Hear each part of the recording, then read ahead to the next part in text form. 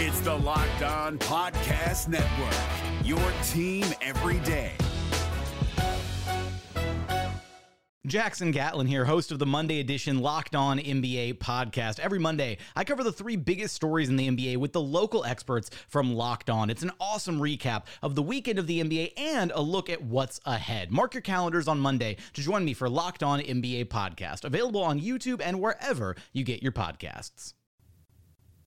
You are Locked On Raptors, part of the Locked On Podcast Network.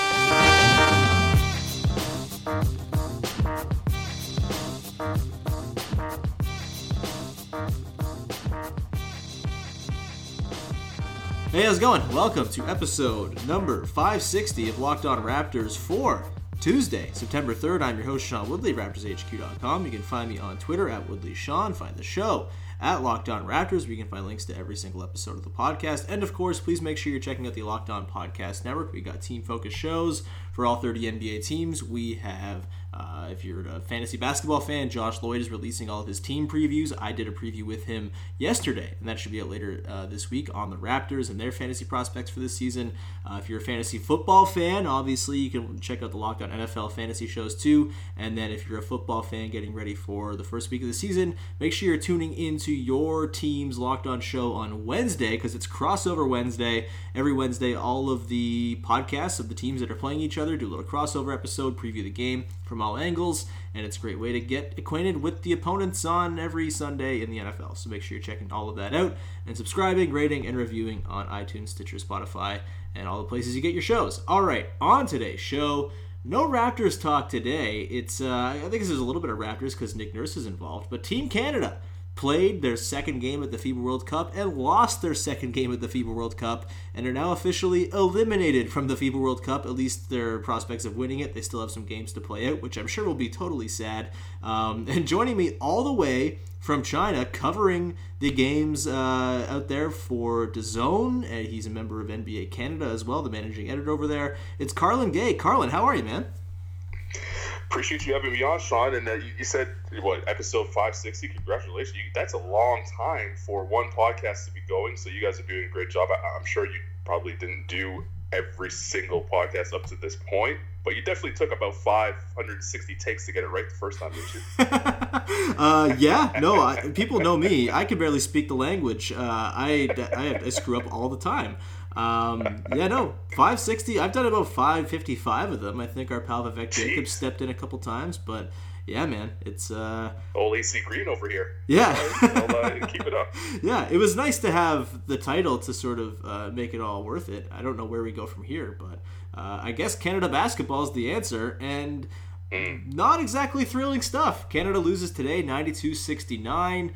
And it was not awesome. They were outplayed pretty significantly by Lithuania. This comes on the tail of their loss in the opener of the tournament, where they led by 1 going into the fourth quarter against Australia.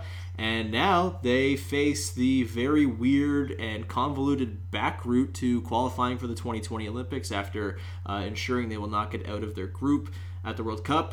Carlan, man, I'm guessing you watched this game today. What were your thoughts on the game? Where did it go wrong for Canada? And just how bad did you feel for the guys out there? Because they just, to me, felt terribly, terribly overmatched. Yeah, and you know what? It's really no surprise. I mean, you have to give credit to the bunch that's out there. They obviously played as hard as they could, but the one issue that they had going up against both Lithuania and Australia is that their bigs just couldn't match up with the bigs that Lithuania and Australia have. And at the guard position, I think they're like for like. They could be fine. And obviously, Matthew Dellavedova played out of his mind in the game against Australia, and that normally doesn't happen. But Patty Mills might be a class above. But, Kevin Pangos, Corey Joseph, they can hold their own against those type of guys. Kalnitis for Lithuania has been around for a very long time, and he's just a steady point guard. I would take, Corey Joseph and Kevin Pangos over him any day of the week. But when you come to the bigs, Ken Birch is really the only big that can handle, the size and the power that Valanciunas presents. Bogut, who's a different style matchup, presents. Aaron Baines presents. Sabonis for Lithuania presents. And then after that, it is a gap of talent when you don't have Ken Birch on the floor. And it showed up. They really got pounded on the glass in both games, and physically, and they really got pushed around the court for the most part. And in FIBA, when you're playing the world game, it is a physical game. It's almost, you got to buckle up. You got to put the chin strap on and go to work.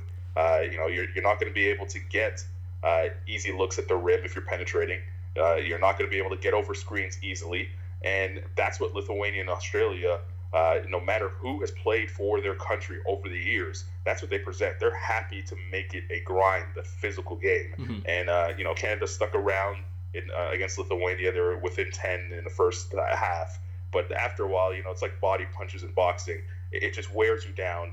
And Lithuania was able to impose their will. And as you said, now the road to next year's Olympics is tough, but it's doable. Mm-hmm. It is still doable. So even though they have lost the first two games, they won't win the World Cup. There's still a lot on the line, and I think that's what people have to kind of understand, and hopefully the team understands, because it's easy to feel down for yourself, realizing that you're now playing classification games. But those classification games with the new FIBA setup are very important, mm-hmm. especially if you're still trying to make the Olympics next year. The NBA playoffs are right around the corner, and Locked On NBA is here daily to keep you caught up with all the late season drama. Every Monday, Jackson Gatlin rounds up the 3 biggest stories around the league, helping to break down the NBA playoffs. Mark your calendars to listen to Locked On NBA every Monday to be up to date. Locked On NBA, available on YouTube and wherever you get podcasts. Part of the Locked On Podcast Network, your team every day. Yeah, we'll get to the path forward for Canada in just a sec. I want to stick on the game today just for a minute here before we get to that, because that is a very convoluted thing that we will have to dedicate a little bit of time to and just sort of explanation to. In terms of the game today, Nick Nurse decided to go small against Lithuania, which I thought was interesting and kind of reeked of the desperation this roster sort of required from him. And, when you have Sabonis and Valanciunas in the front court, maybe going small is not the thing you would first think to do. Nick Nurse obviously is not afraid to try stuff out, and he decided to start Melvin Ejim in the front court next to Kem Birch, and they got absolutely pummeled on the glass. It was 46-27, I believe, in total rebounding. I think Lithuania grabbed as many defensive rebounds as Canada grabbed rebounds total, and Lithuania outboarded them on the offensive glass 19-9. What did you think of Nurse's coaching in this game?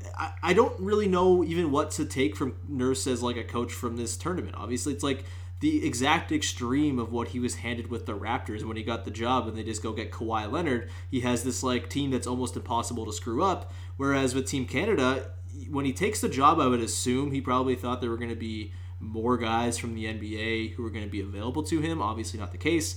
And he was kind of, the way I've said it, he was kind of asked to make lemonade out of grapefruits. He didn't really have much to work with if you're trying to compete at the level that this tournament is. And, this is a high-level tournament. Giannis is playing for Greece. Nikola Jokic is playing for Serbia. They're MVP candidates all around. They're guys who are seasoned and grizzled dudes from the EuroLeague. This is not an easy tournament. And with the amount of talent they had, I think Nurse was sort of forced his hand into being a little creative today. But overall, what did you think of the way that he went about this game against Lithuania? Well, first things first, I'll say that we can obviously look at the fact that 12 NBA players weren't available for Canada and say to ourselves what could have been. Mm-hmm. But I think the task would have been tough regardless of whether or not we had 12 NBA guys. Because again, the group that Canada was placed in, being the group of death, it wasn't just that Lithuania is a world power and a European power, and it wasn't just that Australia was seconds away from winning a bronze medal at the last Olympics. It's the fact that these guys have all grown up together. They've been through this process together from the U19s now to the senior level of the program, and they know each other. So when they get together, it's like riding a bicycle for both of these teams.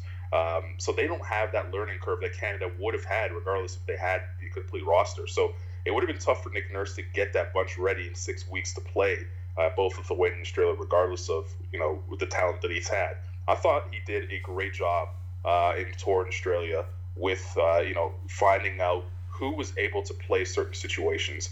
Andrew Nembhard came off the bench and he was just a steady hand. He's a guy that in the pre-tournament games was very impressive, considering the fact that he was on the cusp of making the NBA this summer. It didn't happen. He goes back to college. Everyone kind of sort of forgets about him. Mm-hmm. This guy is a high-level point guard, and whether or not he makes the NBA, he's going to be a high-level pro.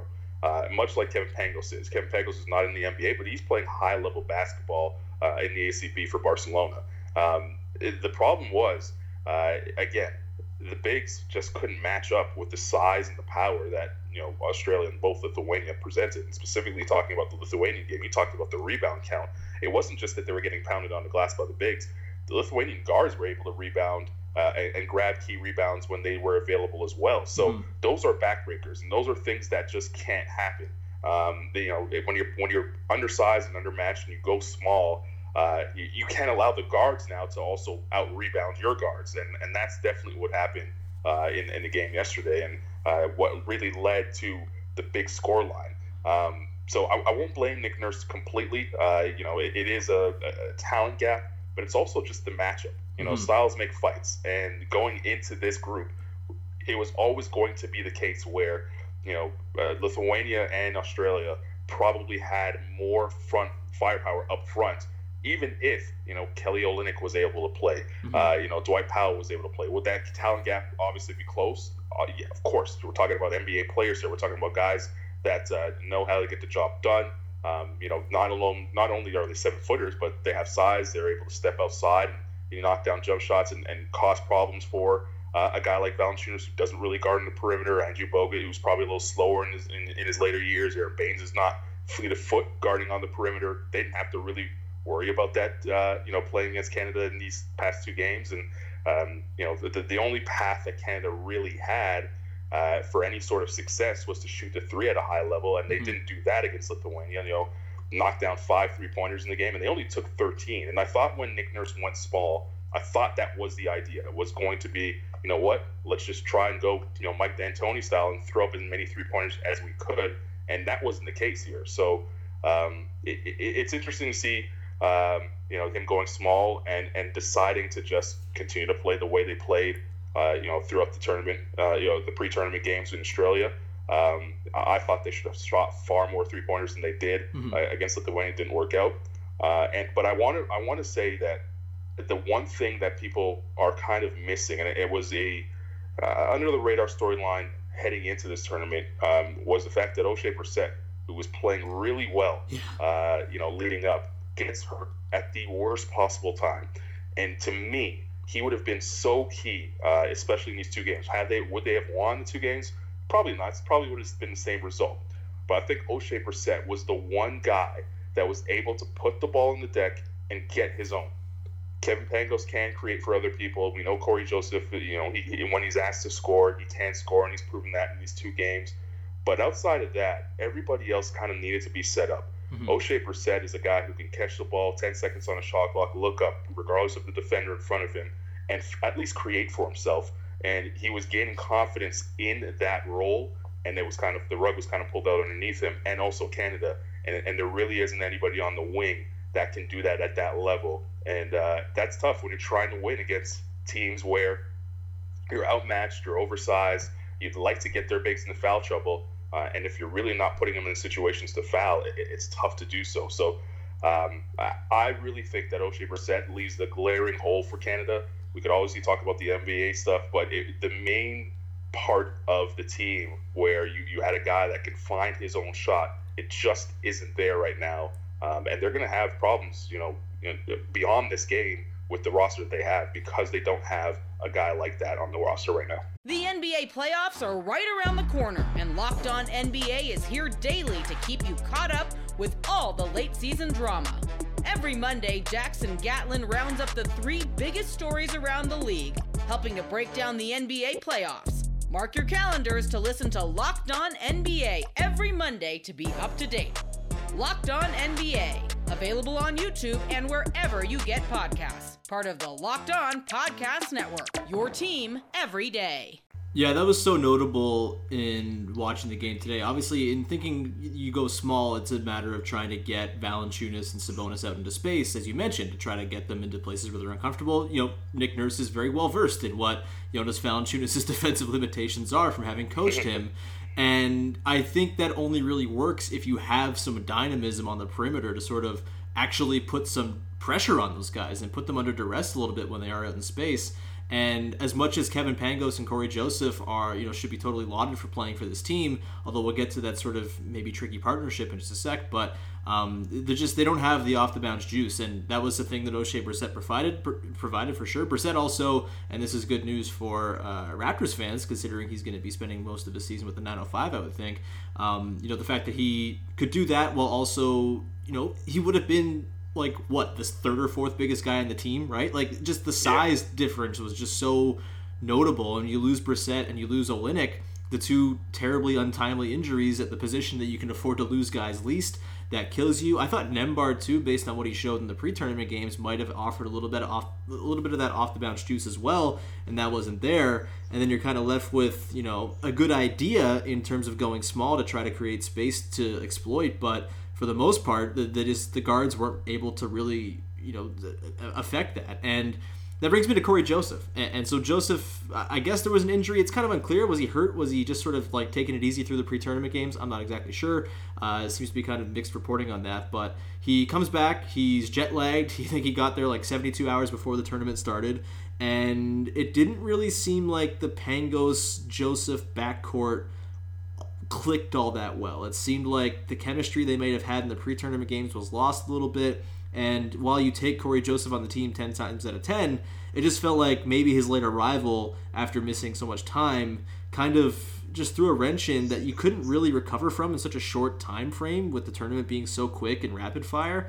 What were your thoughts on the way Corey Joseph fit in? I know he scored 15 today and was good on the score sheet, but I didn't think it was that effective. It seemed to me, and a lot of times it was like Corey Joseph bringing some of the worst of what he brought when he was, say, with the Raptors, where, he was a very excellent second unit guy, but sometimes he would kind of get a little bit too dribble happy and he would sort of pound it to the ground a little bit. And that took away, I think, some of the sort of dynamism of Team Canada's offense. What were your thoughts on the Joseph arrival and the partnership with Pangos and how it all played out?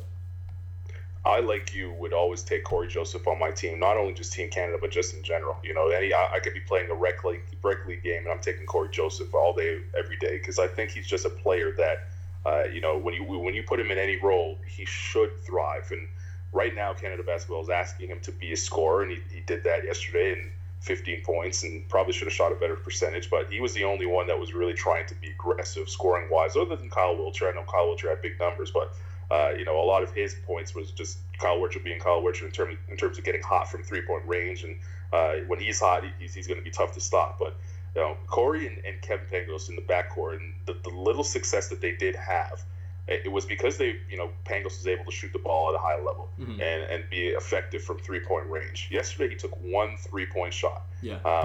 That's not what Kevin Pangos does, and that three-point shot was kind of a standstill. He walked into a three, and it was early in the shot clock, and it was a shot that you would accept, given the fact that Canada wanted to speed it up and try and run a little bit, and eventually, the game got slugged and slowed down, and that was the only three he took. And I think that the arrival of Corey Joseph kind of neutered Kevin Pangos, so to speak, a little bit, because when Corey Joseph wasn't in Australia, Kevin Pangos felt like he had to score a little bit, and that actually opened up things for everyone else around him, because now you have to guard Kevin Pangos as a scorer and not just a facilitator. And he was getting comfortable in that role. He and Ken Birch had developed a little chemistry in the pick and roll, and that's something that just doesn't happen overnight. It's something that takes time to develop, where guys want the ball in certain situations.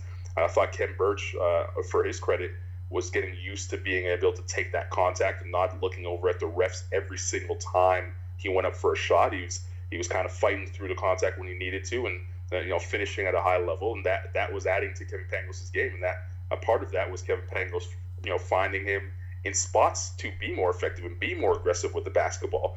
And now when you add Corey Joseph to that mix, everyone kind of takes a step back, because they expect Corey Joseph to be more aggressive than everyone else, and that hurt the chemistry, no question about it, for the entire team. I wondered when Corey Joseph, showed up here in China, whether or not Nick Nurse would think about bringing him off the bench and letting him be that sixth man. Whether or not he starts and closes games is completely different. I would have, for sure had him closing games, but at least to start, let him come off the bench, especially seeing as, Pangos and even Nembhard, to a certain extent, were building a good chemistry in the backcourt. He had good chemistry, the Pangos, with the Scrub brothers as well. Everybody kind of fell into roles, defined roles when Corey Joseph wasn't there. And now that he is here, it kind of sent everybody in scramble mode to figure out, now what do I do? And now is not the time to figure that out. The time to figure that out was when they were in Australia, and I thought they were closer to figuring that out in Australia than they were with Corey Joseph's arrival. So I don't want to say it hurt the team, but it definitely shuffled the deck, and it hasn't been handled really well. And I don't know if that's the team's fault. I don't know if that's Coach Nurse's fault to figure that out. He really only had 48 hours to figure it out. But I truly believe, and I said this on the fan while I was on with Roger Lajoie, I truly believe that the situation with Corey kind of I messed Canada up in a sense where the decision of him coming came too late for them to really be comfortable what they were going to do here at the FIBA Basketball World Cup. And by the time he decided and it was confirmed that he was coming, the team was starting to gel. And I thought that would have crushed everybody around the team mentally, because they got into the position where they felt finally comfortable in their roles. And then Corey shows up, and now they're kind of unsure.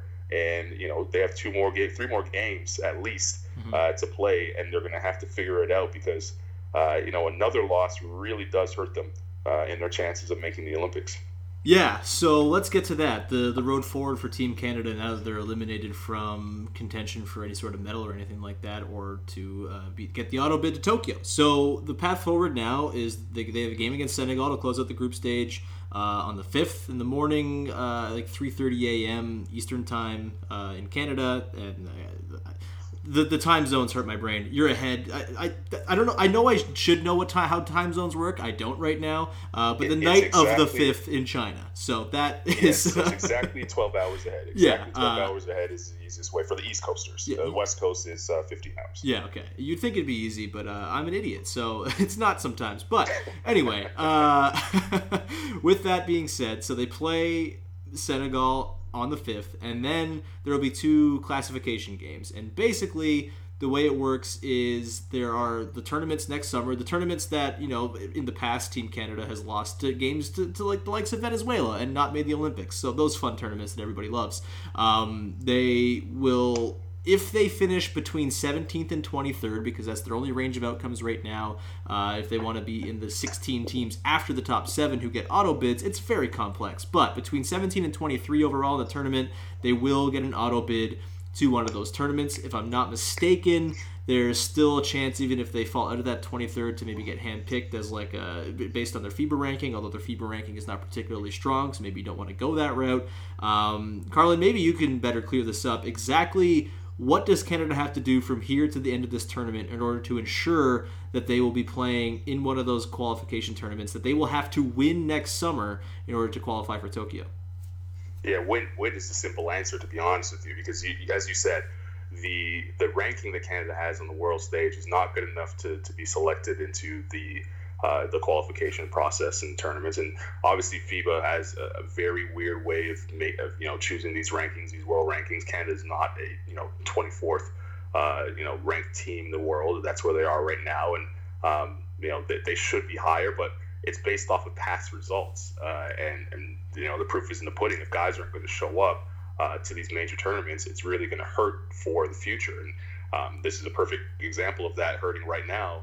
Obviously, we talk about it all the time. Had there been 12 NBA guys, maybe the situation would be a little bit different. So the short answer is win, and it's not a given.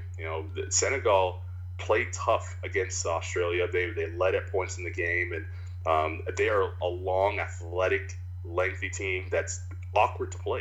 They're an African nation team. They're going to get up and down the floor. Probably not going to shoot a high percentage, but they've out-rebounded both Australia and Lithuania in the 2 games that they played. And, of course, Canada hasn't been world beaters on the glass, so we're already at a disadvantage there if you're talking about from a Canadian perspective. So it's going to be a tough game to get past them.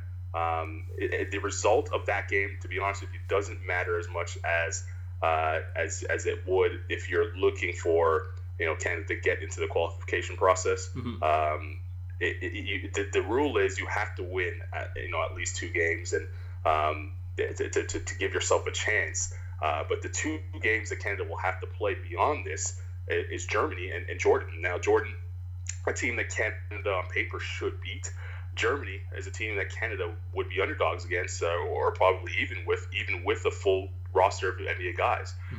It's shocking that Germany is not going on to the next round with France. Everybody kind of picked Germany and France to move on. Somehow, some way, the Dominican Republic pulled out victories, and they're going instead of Germany. And now Canada faces a tough road of trying to beat Germany and Jordan in the next round. And when you look at Germany's team, Daniel Theis, he's in the NBA, plays for the Boston Celtics. Obviously, everybody knows about Dennis Schroeder, and then Paul Zipser and all the NBA guys. But they also have guys like Robin Benzing, who plays high level in Europe. It's Kirsten Lowe, who's a terrific point guard who we'll see when Canada finally plays them.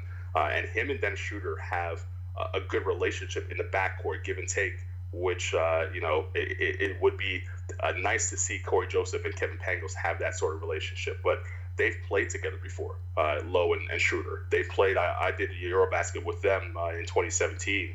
And Kirsten Lowe, who's not an NBA player, plays high level in Germany. He's kind of the perfect guy to sit next to a guy like Dennis Schroeder, who could be a little erratic at times and wants to turn the ball over and do things out of his comfort zone. Well, Lowe is that steady hand that is kind of next to him and sort of becomes the adult in the room to Schroeder and kind of calms him down in situations. And I think that's going to be tough for Canada to figure out how to guard that. And Schroeder can get his off the bounce at any time. So him and Corey Joseph are going to be an interesting matchup to watch. It's going to be tough for Canada to beat both Germany. Jordan, I expect them to win, to be no doubt. But the German matchup is going to be tough. I think for them to get past, and they can't afford to lose that because, like I said, the world ranking that Canada has isn't favorable for them to get into the pre-qualification tournaments next year for the Olympics. So it's must win really from here on out, and you got to hope that the chemistry in the backcourt gets sorted out, and that the bigs beyond Kevin Birch comes to play, because especially against Senegal, it's going to be tough with the way how athletic and how aggressive they are on the glass. Oh man, it's not awesome. It's that.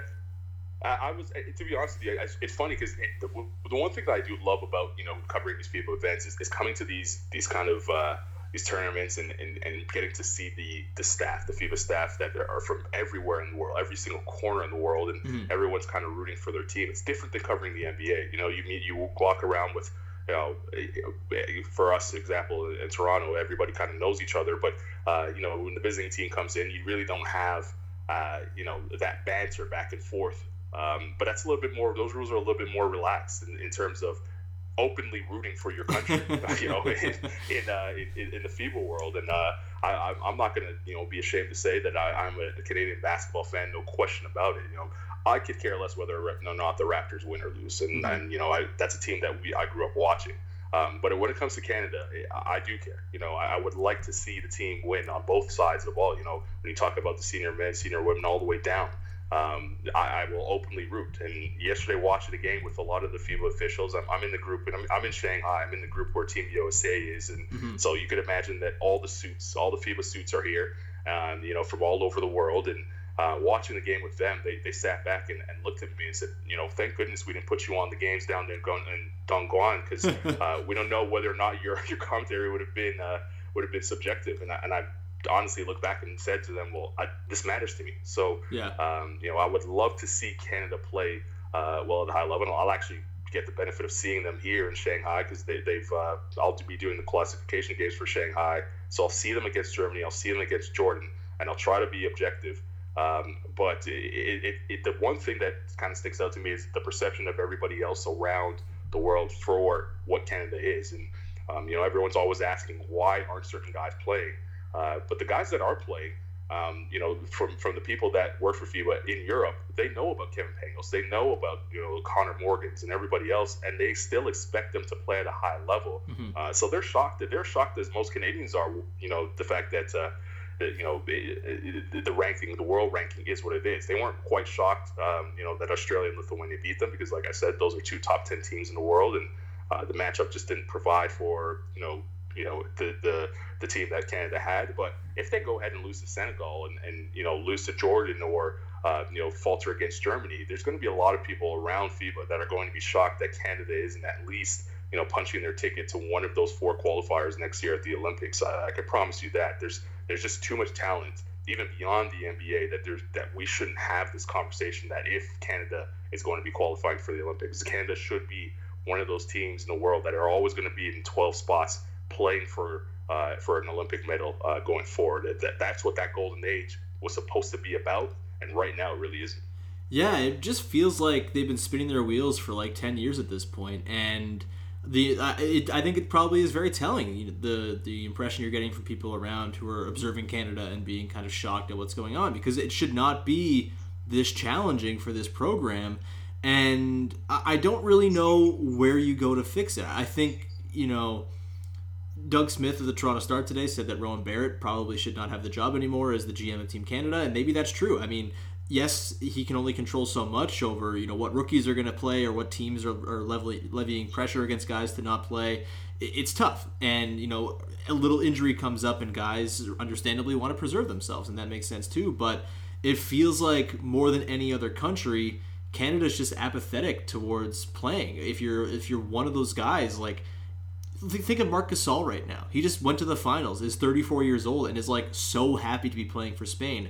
Think of Kyle Lowry, who I know was not playing for the States, but was heartbroken when he couldn't, and was trying to come back from surgery as fast as possible to play because he just wants to play for his country. And I know maybe it's just like being next to the States where so many guys have become apathetic towards playing for the U.S. Maybe that sort of rubs off on the Canadian guys who are in the NBA as well. I don't know, but like, there don't really seem to be any obvious answers as to how to fix the participation issue, because that's going to be the way forward. If they're going to qualify for the Olympics, if they get into a qualifier tournament next year, they're not going to have any success if they don't get the guys. Like, they're going to need the Brandon Clarks and Nickeil Alexander-Walkers and all the main guys too, Jamal Murray, Tristan Thompson, Andrew Wiggins if he wants to do it. Like, those are the guys who will turn this program around. There's only so much, and it sucks because I feel like the guys who are playing for Team Canada right now are receiving like sort of unfair scorn, and yes, they haven't played well, but also it's kind of an untenable situation they've been presented with, and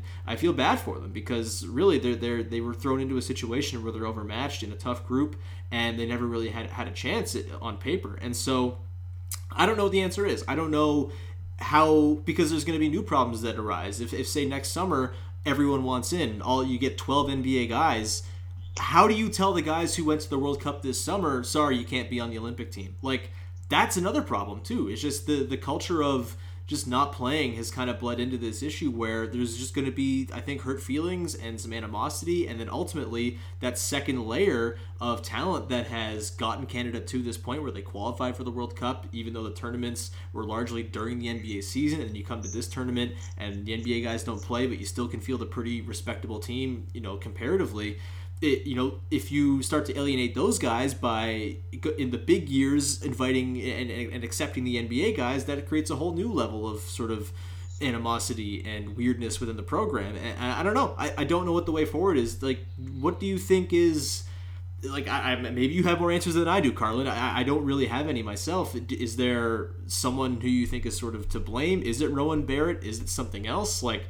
Or is it something that maybe we just have to accept is just going to be the standard with Canadian guys, where it's just not a priority to play for the national team?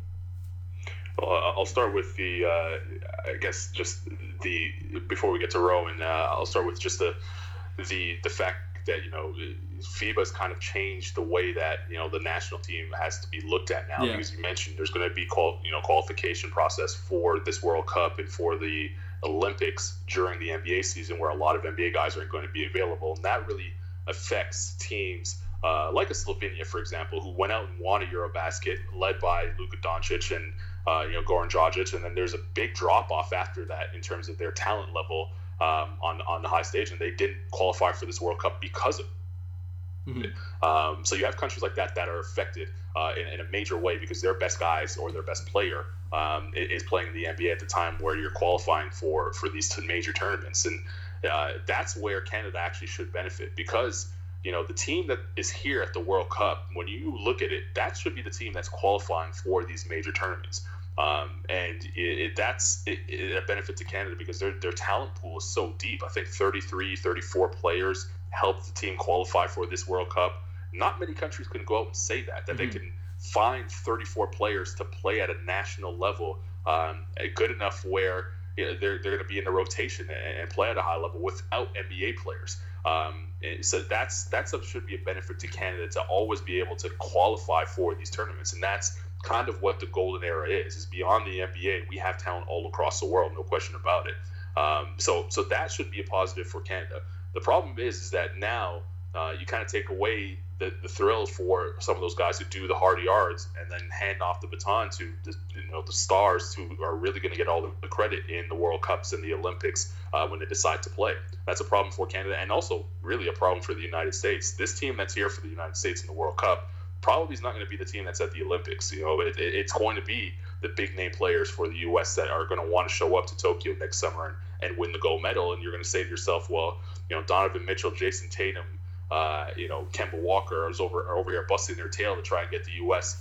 to qualify for this Olympics, because you have to be at the World Cup to be able to qualify for the Olympics. Mm-hmm. And then all of a sudden, LeBron James, Kevin Durant, Steph Curry, you name, the all-stars of all-stars are going to show up and win the gold medal. So not only Canada's facing that problem, it is the United States as well. Obviously, their talent pool is a little deeper than, Canada's, but it is what it is. So I think that's a problem for every single country. In terms of Rowan Barrett, I think he got handed a tough job this summer. This is the first time where this team is his. All the decisions are being made through him. Before that, it was, Rowan and Steve. Now everything is falling under Rowan Barrett. Whether they win, lose, or draw, it is Rowan Barrett's fault. And it's kind of the Raptors' fault in the sense where the Raptors go out and win the championship, and all of a sudden, Canada, basketball is the darling of the country. And the momentum from that was supposed to carry over to this tournament. And really sort of cement Canada as a power in the world when it comes to basketball. Well, the Raptors do their part. They go out and get everyone's attention, and then slowly, as we go through the summer, it became apathy for the Canadian basketball fan, because you're expecting to have the most talented roster ever at a World Championship or an Olympics for Canada, and we have a very pedestrian roster. And no disrespect to the guys that are here and that have made themselves available, they're just not on the same talent level as having the Andrew Wiggins of the world, Jamal Murray's if he was able to be here, and even RJ Barrett. So if you're a Canadian basketball fan, you're kind of looking at it disappointed even before the tournament started. These two games, the way that they've shaken down, Canada wasn't close in terms of trying to beat Lithuania and Australia. So that crushes you a little bit more. The fact that you have to wake up at 3 a.m. if you're on the East Coast to just watch the game in the first place kind of puts you at a cause for pause. So then now, as a fan base and as a country, there's a little bit of apathy towards the World Cup. And if you're a player, you want people to care about the national team program. I think the one thing is Rowan Barrett's going to have to find a guy, and maybe it's his son, maybe it's RJ Barrett, but he's going to have to find a guy who says to the rest of the NBA players that, hey, we all need to play. We all need to buy in. I think it was Kelly Olynyk. Kelly Olynyk was that guy where no matter what, he was always going to be, wanting to play for his country. And I think winning an NBA championship goes hand in hand with, his goal of winning a gold medal for Canada. He said that to me all season long. I live in Charlotte, North Carolina, so being there, I get to see the Heat, a few times a year because they're in the division. And every time I talked to him about it, he was excited about playing for the national team. And he was locked in. He was one of the few guys that was locked in on what Canada was doing, in those qualifying games to get to the World Cup. Dwight Powell, same thing. He was locked in on that. And then all of a sudden things have changed, over this summer. And I don't know if it's the Rowan Barrett situation, the communication there. I think he's done a good job at getting guys to, I guess, show up to these ID camps, but he now has to get them over the line and play at the tournament.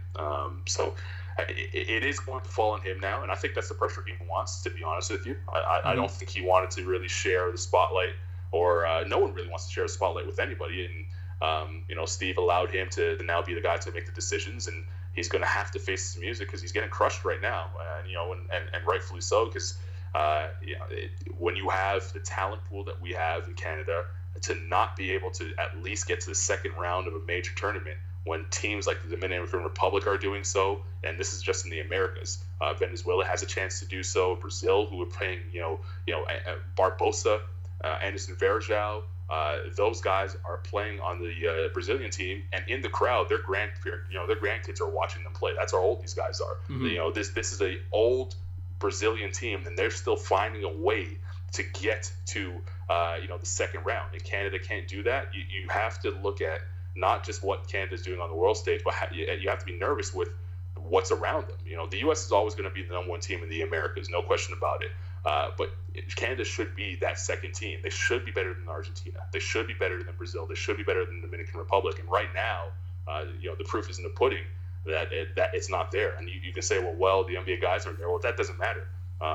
They still have to get it done as a program, and that's what you're judged by. And Rowan Barrett's going to have a long, fall, winter, and spring, trying to go through and figure out how he can get, the best talent to play for the senior men's national team. He's done it on the women's side, and the women have a good program, and the best players tend to show up there.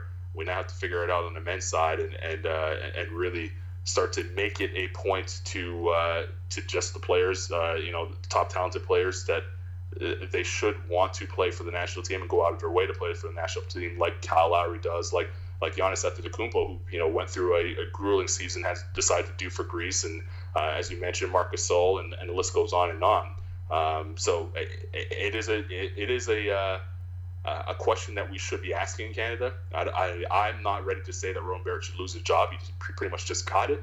I'm willing to give him some time, but we need to start seeing results. And unfortunately for Rowan, that window's kind of sped up with the Raptors winning the championship, even though it has nothing to do with Canada basketball. But it's opened the eyes for the Canadian fan to say, we've seen an NBA championship that probably most of us thought we would never see. Now it's time to see an Olympic gold medal. And the pressure's on him to make that happen. Yeah, it's all very fascinating. It is going to be a challenge to market the program to players and sort of say, hey, this is something you should want to do, and this should be something we pass down the way Argentina and Spain and all those countries have. But we'll see. It's a long time to those qualification tournaments, but we will keep you posted throughout the rest of this tournament as they get those classification games underway. Maybe we'll catch up with you again, Carlan, over the course of the next couple of weeks here as it all goes down. Thank you so much for coming on the show today, by the way. Where can people check you out over the next couple of weeks here? What games are you going to be calling? Well, I'm in the group with Team USA at the moment. So yesterday, the thrilling game between them and Turkey, and I'm barely, alive right now after becoming a mile calling that game, that overtime thriller. So I have one more game in the Group E stage, and then I get Canada. Unfortunately, I'm not happy about it. I should be happier, but them being in the classification games puts them here in Shanghai with me. But I'll be able to see them play Germany and Jordan. Like I said, those are must-win games for them to at least sniff the World Cup, the Olympic qualifiers next summer. So everyone will hear my voice back home in Canada on the zone for those games. And then beyond that, I'll be calling the quarterfinals here in Shanghai as well. So I'm calling games all the way up until the semis, and then I hand it over to the great Jeff Taylor, who's the voice of FIBA. I've been calling it for years. I think he even called the '94 World Cup in Toronto as well. He's just an awesome guy, and most highlights that you see FIBA basketball related, when there's a big moment, it's his voice that beams through. He's just a great guy. Him and Josh Davis will be calling those, and then beyond that, it's after that it's back home and getting ready to go for the NBA season. NBA.com will have you covered from a Canadian perspective. I know you guys do a great job covering the Raptors, but we try our best to, and you do a great job covering Canadian basketball in general, but try our best to add to that. I always tell people that we're spoiled for choice in Canada when you look at journalists covering the NBA. Mm-hmm. You live in any other city in the States, maybe other than New York and LA, there's not the quality of journalists that cover one team like there is in Canada. And I know people want to complain. It's easy as Canadians to complain. There's not enough basketball coverage on TV, this, that, and the third. Well, we have quality journalists. I can name them all. Lewinberg, yourself, Blake Murphy, Michael Grange. You mentioned Doug Smith, the legend, Laura Ewing. The list goes on and on. And they don't even just cover the team, from top to bottom. They're covering Canadian basketball as much as they can as well. If you're a Canadian basketball fan and you're listening to this, please believe me when I say to you, you are spoiled for choice to have that many people cover the one team at such a high level.